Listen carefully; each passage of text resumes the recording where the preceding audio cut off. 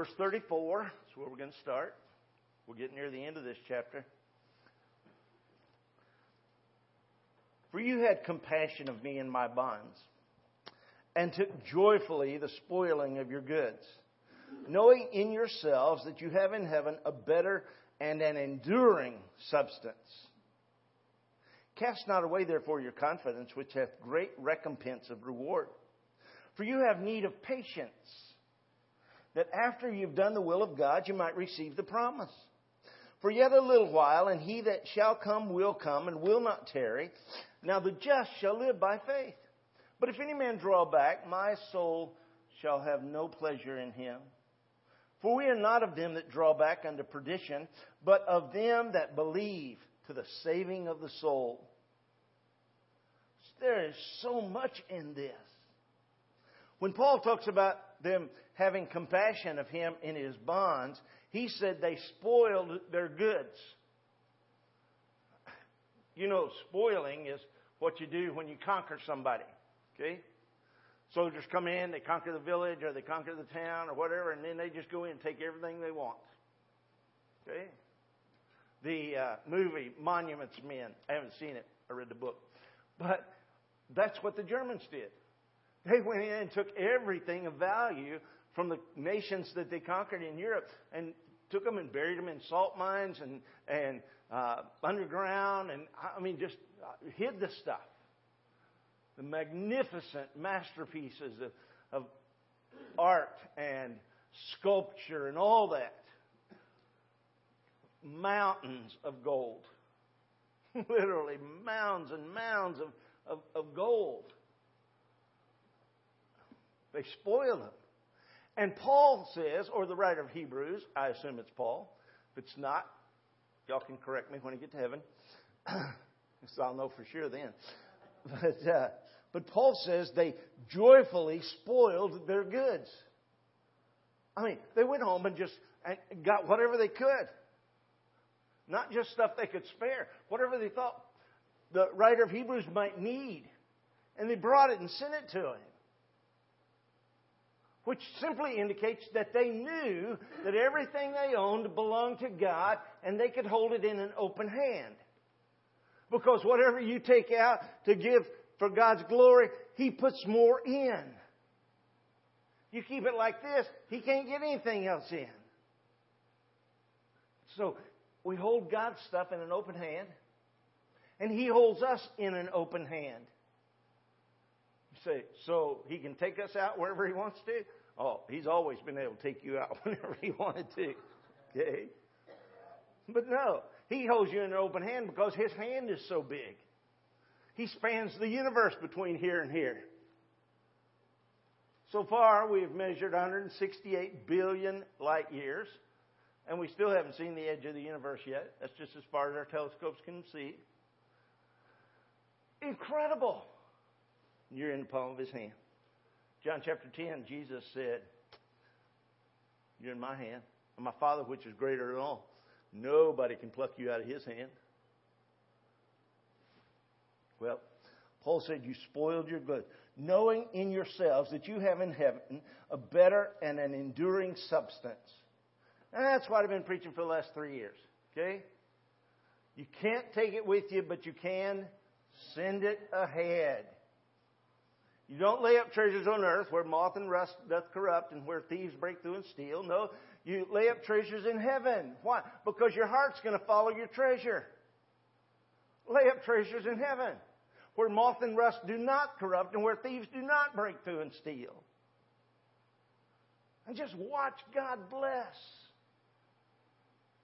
This morning in Sunday school we were talking about and mentioned the fact that in I don't remember if it's Haggai or Malachi. They both pretty much say the same thing. But God says that the people who don't tithe, people who rob from Him, they put their wages in a bag with a hole in the bottom. Okay, do you know what happens when you put money in a bag with a hole in the bottom? Yeah, it all leaks out. And so we discussed the fact that the reason some people can't afford to tithe might be because they don't tithe. Okay?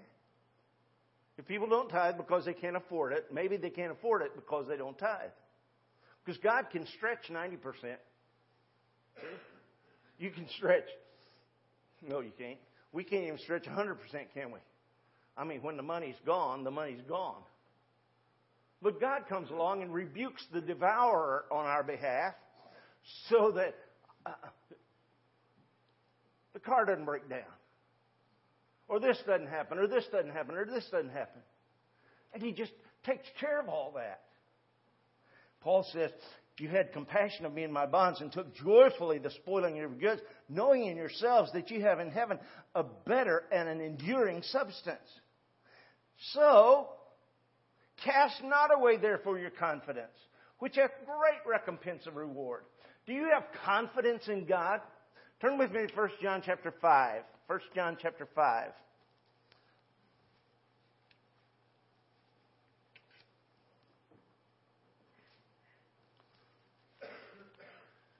In the Bible I'm using tonight, 1 John chapter 5 is easy to find. The one that comes out when you open it. Okay? Beginning of verse 13. 1 John 5:13. These things have I written unto you that believe on the name of the Son of God, that you may know that you have eternal life, and that you may believe on the name of the Son of God. Okay? If you know you have eternal life, then you have even more reason to believe in Jesus. Because He's not just your Savior. He's your sustainer. He's your provider. He's your healer. I mean, whatever you need, Jesus is it. That's why we call Him Jehovah. I am. I am. In the Old Testament, they kept putting words behind it. I am the banner, meaning He's victorious. I am the provider, Jehovah Nissi. I am the God who sees you wherever you are.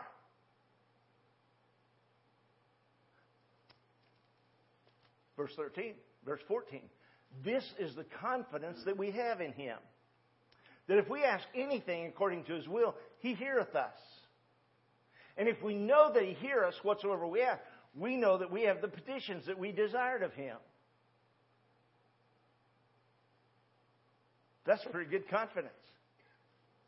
If we know what God's will is in a matter, and we pray, ask anything according to His will, He hears us. In fact, Psalm 116 verse 2 says, He inclines His ear unto me. When I was younger, that didn't mean anything to me. But now that I'm old, when little children speak to me, I have to incline my ear.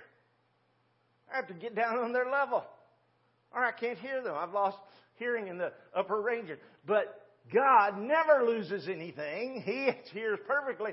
But when His children begin to pray and ask things in His will, He bends down to listen.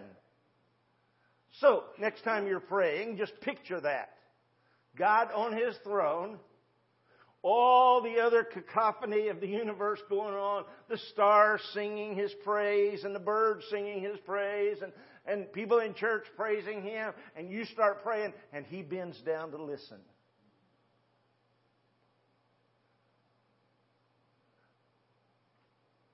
Is that cool or what? Whoa, if that doesn't make you special, then you must be special. Okay? Because that makes me feel very special. The only people who wouldn't understand that are people who were in the special class at school. If you have any understanding at all, you're going to feel special because God knows you. And He bends down to listen to you. And while He's at it, He checks to make sure you still have all the hairs on your head that you had a while ago when He was looking. He's God. And He likes you. And He loves you, and He loves you, and He loves you, and loves you, and loves you. So cast not away therefore your confidence, which hath great recompense of reward. We're back in Hebrews chapter 10, verse 35. What is a recompense of reward? Well, take the R-E off the front of it and look at the word Recompense. Does that remind you of compensation? Same root. Great compensation. Recompense means it is given to you. Okay? You have great recompense of reward. He does it, and then he does it again. And then he does it again. And then he does it again. He just keeps pouring it out there. That's why Ron used to say he wanted to live under the spout where the blessings pour out. You know? Get under there. The psalmist said, open your mouth wide and he will fill it. God is so amazing. But you have need of patience. Oh yeah, I knew there was going to be a if in there somewhere.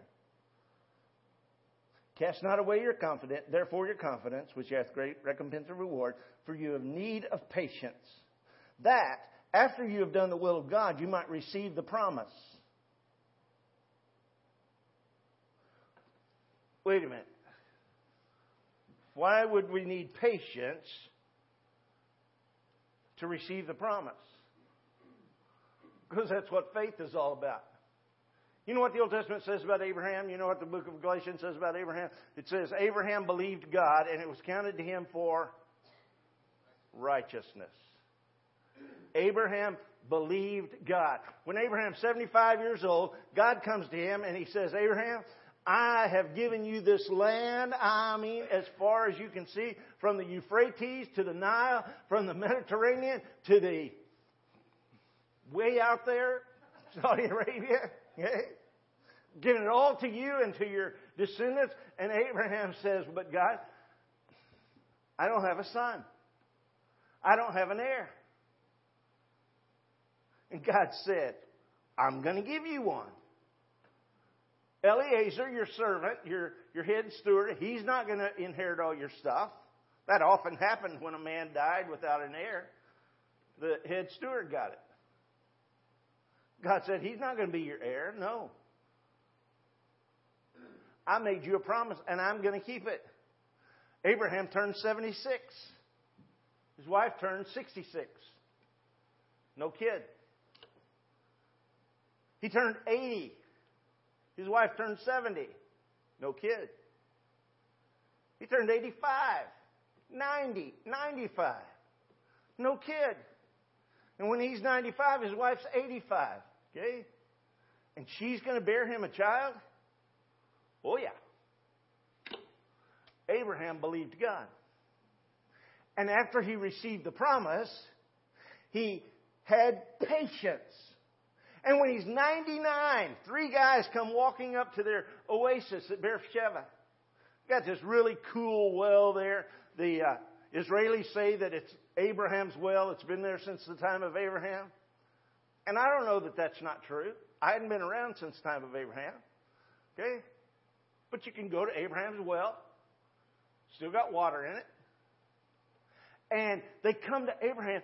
And as they approach, Abraham turns to one of the servants and he said, go kill the fatted calf, or go kill the kid, and have Sarah fix supper. And he goes out to meet them. And he says, hey, guys, come, sit down in the shade. Let me get you something to eat and drink. The law of hospitality. And one of those 3 guys was Jesus Christ himself. Whoa.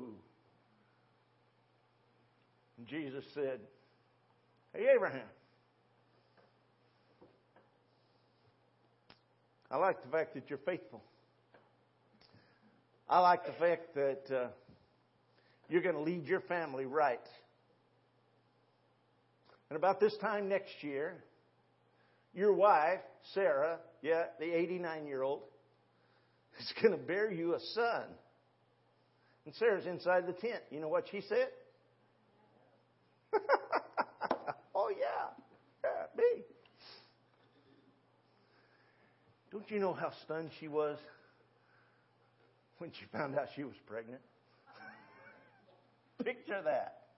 Oh, wow. Abraham wasn't surprised at all. God told him it was going to happen.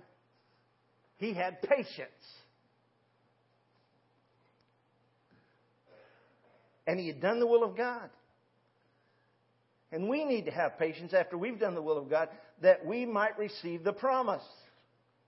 Okay, you know what promise I'm looking forward to? I talked about 4 different promises in the Word of God this morning. This is one that I didn't talk about, okay? The promise I'm looking forward to is found in John chapter 14, verse 4. It says, if I go away and prepare a place for you, I will come again and receive you unto myself. I think it's verse 3. I will come again and receive you unto myself, that where I am, there you may be also. Okay? I have heard that since I was about 19, 20 months old. And now I'm old. 63. Would have been 64, but I was sick one year. And so, here's God saying that Jesus is coming back, and it hadn't happened in the last 1900 years. All we have is the promise. And you know what? I think He might come back tonight.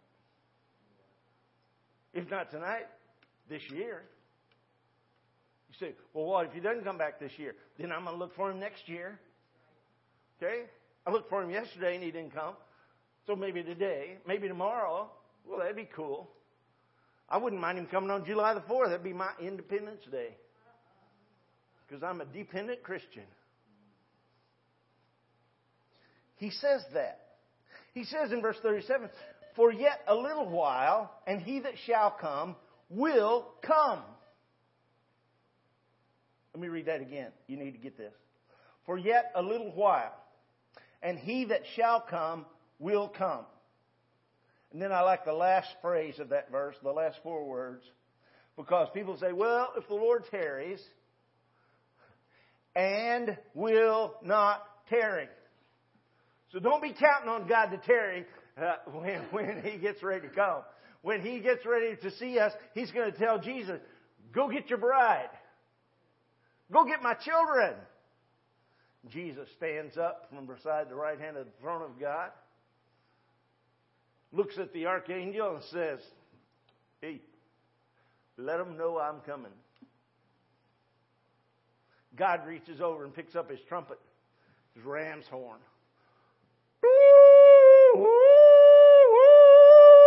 And at the sound of the trumpet and the voice of the archangel saying, hey, He's coming.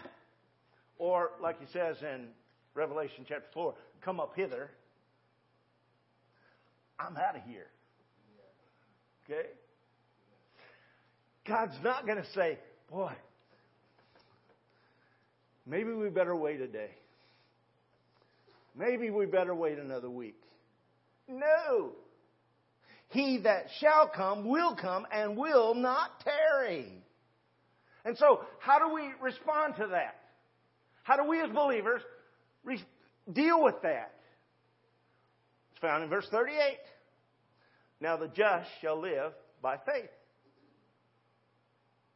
The just shall live by faith. We just do what God says and watch for His coming. The just shall live by faith. If any man draw back, my soul hath no pleasure in him. To draw back from what? Draw back from faith. Oh, yeah, I know God said that, but I really don't think it's going to happen. What? What? Let me repeat that. I know God said it, but I really don't think He meant it. That's the way a lot of people treat the Bible. They know what the Bible says. They know what He says about drinking and defiling the body and dishonoring parents and stealing and murdering and coveting. And they know what the Bible has to say. They know what the 10 Commandments are. They just think they're 10 suggestions. And they're not. No, it's the Word of God. But they draw back. The writer of Hebrews says, my soul hath no pleasure with them. No. Just live by faith. Trust God to do what He said to do. Here's the old saying. God said it. I believe it. That settles it. Do you know how wrong that is? God said it. That settles it. It doesn't matter if I believe it or not. It's settled. The only person who is affected by my unbelief, well, not the only person, but the only person who's in trouble because of my unbelief is me. God said it. That settles it. That's why it's so important that we read the Word of God and that we obey the Word of God. And we read it in context. It's so easy to pull a verse out and make it say what we want it to say. Okay? You know the story. The guy gets home, everything's going wrong, and he says, okay, God, I need a message from you. And he opens the Bible, lets it fall open. It says, and Judas went out and hanged himself. Whoa, that can't be the right verse. Lets it fall open again. And it says, go thou and do likewise. Whoa, that can't be the right verse. Goes a little further, flips it open. Whatsoever thou doest, do quickly. If you're going to pull a verse out of context and you don't want to believe the Bible, then pick Psalm 14, verse 1. There is no God. Okay? You said the Bible says there is no God? Yeah, it's exactly what it says. In context, the fool hath said in his heart, there is no God. Okay? And I don't go around calling people fools because God said don't call a man a fool. But when God calls you a fool, guess what you are? I mean, that's pretty simple, pretty plain. We need patience. After that we've done the will of God, we just wait. Because God always keeps His promise. God always keeps His promise. And so the just live by faith. Just trust God. Something bad happens and we think, whoa. God let that happen. He's got a plan. Let's see what the plan is. And we can live by faith. The just shall live by faith. The Bible says that 4 times. How many times do you think God needs to say something before we start to believe it? 1. If He repeats it, must be important. He says it 3 times, we better find out why. And 4 times, whoa. And here's what it is, okay? It said the first time in the Old Testament, I think it's Habakkuk. Maybe it's Haggai. I don't remember, okay? And then He says it in Romans. And He talks about who the just are. Okay? The just shall live by faith. So who are the just? Those who have been declared justified, righteous, because of their faith in Jesus Christ. Okay? Because I don't have any right to approach the throne of God on my own. But when I come to Him wearing Jesus' robe, take off the old robe, put on the new robe. When I come to Him wearing Jesus' robe, and He looks at me, He sees me sinless. And I can crawl up in His lap and say, Father, I love you. In fact, sometimes I like to call Him Abba, which means Daddy. Okay? Abba, I love you. And He nearly always says, yeah, you want something? Because I don't need anything. He takes care of my needs. He supplies all my needs according to His riches and glory by Christ Jesus. So I don't need anything. So He said, you want something? I said, well, yeah, this would be nice. He says, hang on, boy. Here it comes. But I need to have a little patience. God always keeps His word. Wow! Did I finish that chapter? 1 verse left.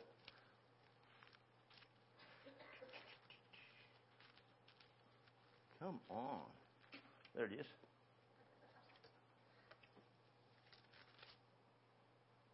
We are not of them who draw back unto perdition. those who hear the gospel and want to get saved, but just don't take that step. Okay? Getting saved is accomplished by the Holy Spirit in the heart of the individual, but it only comes when the individual responds to the invitation of God. The wooing of the Holy Spirit. When the Holy Spirit comes to you and says, Jesus loves you, He died for you, He wants to save you, will you take Him to be your Lord and Savior? To be your lawfully wedded husband someday? You have to answer. And when people answer, well, not right now, maybe later, I want to live my life first and then I'll do it. Or whatever their answer may be. They draw back unto perdition. We're not among those. No. We're of them that believe to the saving of the soul. Why does the soul need to be saved? Because the soul is that part of you that is your personality, that is your will, that is your mind. Okay? And you're born with a body and a soul. But no spirit. And God's not going to save this body. Okay? We put Ron's body in a casket and put it in the ground. Now, that's an assumption. I wasn't there after the service was over, but I'm assuming they put it in the ground. And they even embalmed it so it'll last a little while. Okay? But it's not going to last forever. And even if it does, God is not going to make him live in that body anymore. Okay? He wouldn't want to. He hated that walker. Okay? He hated not knowing if that leg was going to support him or not. He hated the pain. He hated looking like an old crippled guy. God's not going to save his body. God's going to take those molecules and transform that body into a new, incorruptible, glorified body made like unto the body of the Lord Jesus. Woohoo! So God doesn't save the body. He gives us the Spirit so that we can live with Him forever in heaven. He quickens us by His Spirit. So He saves our soul. It's the soul that's going to be in hell forever if a person doesn't get saved. It's going to remember every opportunity they ever had to get saved. Every time they heard the gospel, every time the Holy Spirit impressed upon them that God created the heavens and the earth, every time that void within them that was created in them calls out for a God they can trust, every time that happens, they're going to remember it in hell forever. And they're going to be judged according to their works. You say, Brother Casey, if they're just a soul, how will they feel the pain of hell? Well, it could be that God will send their bodies to hell too and reunite them. I don't know. I don't find anywhere in Scripture that says that. What I do know is I have a friend who did a motorcycle wreck and lost his foot and his leg. Okay? You know which of his feet hurts the worst? The one that's not there.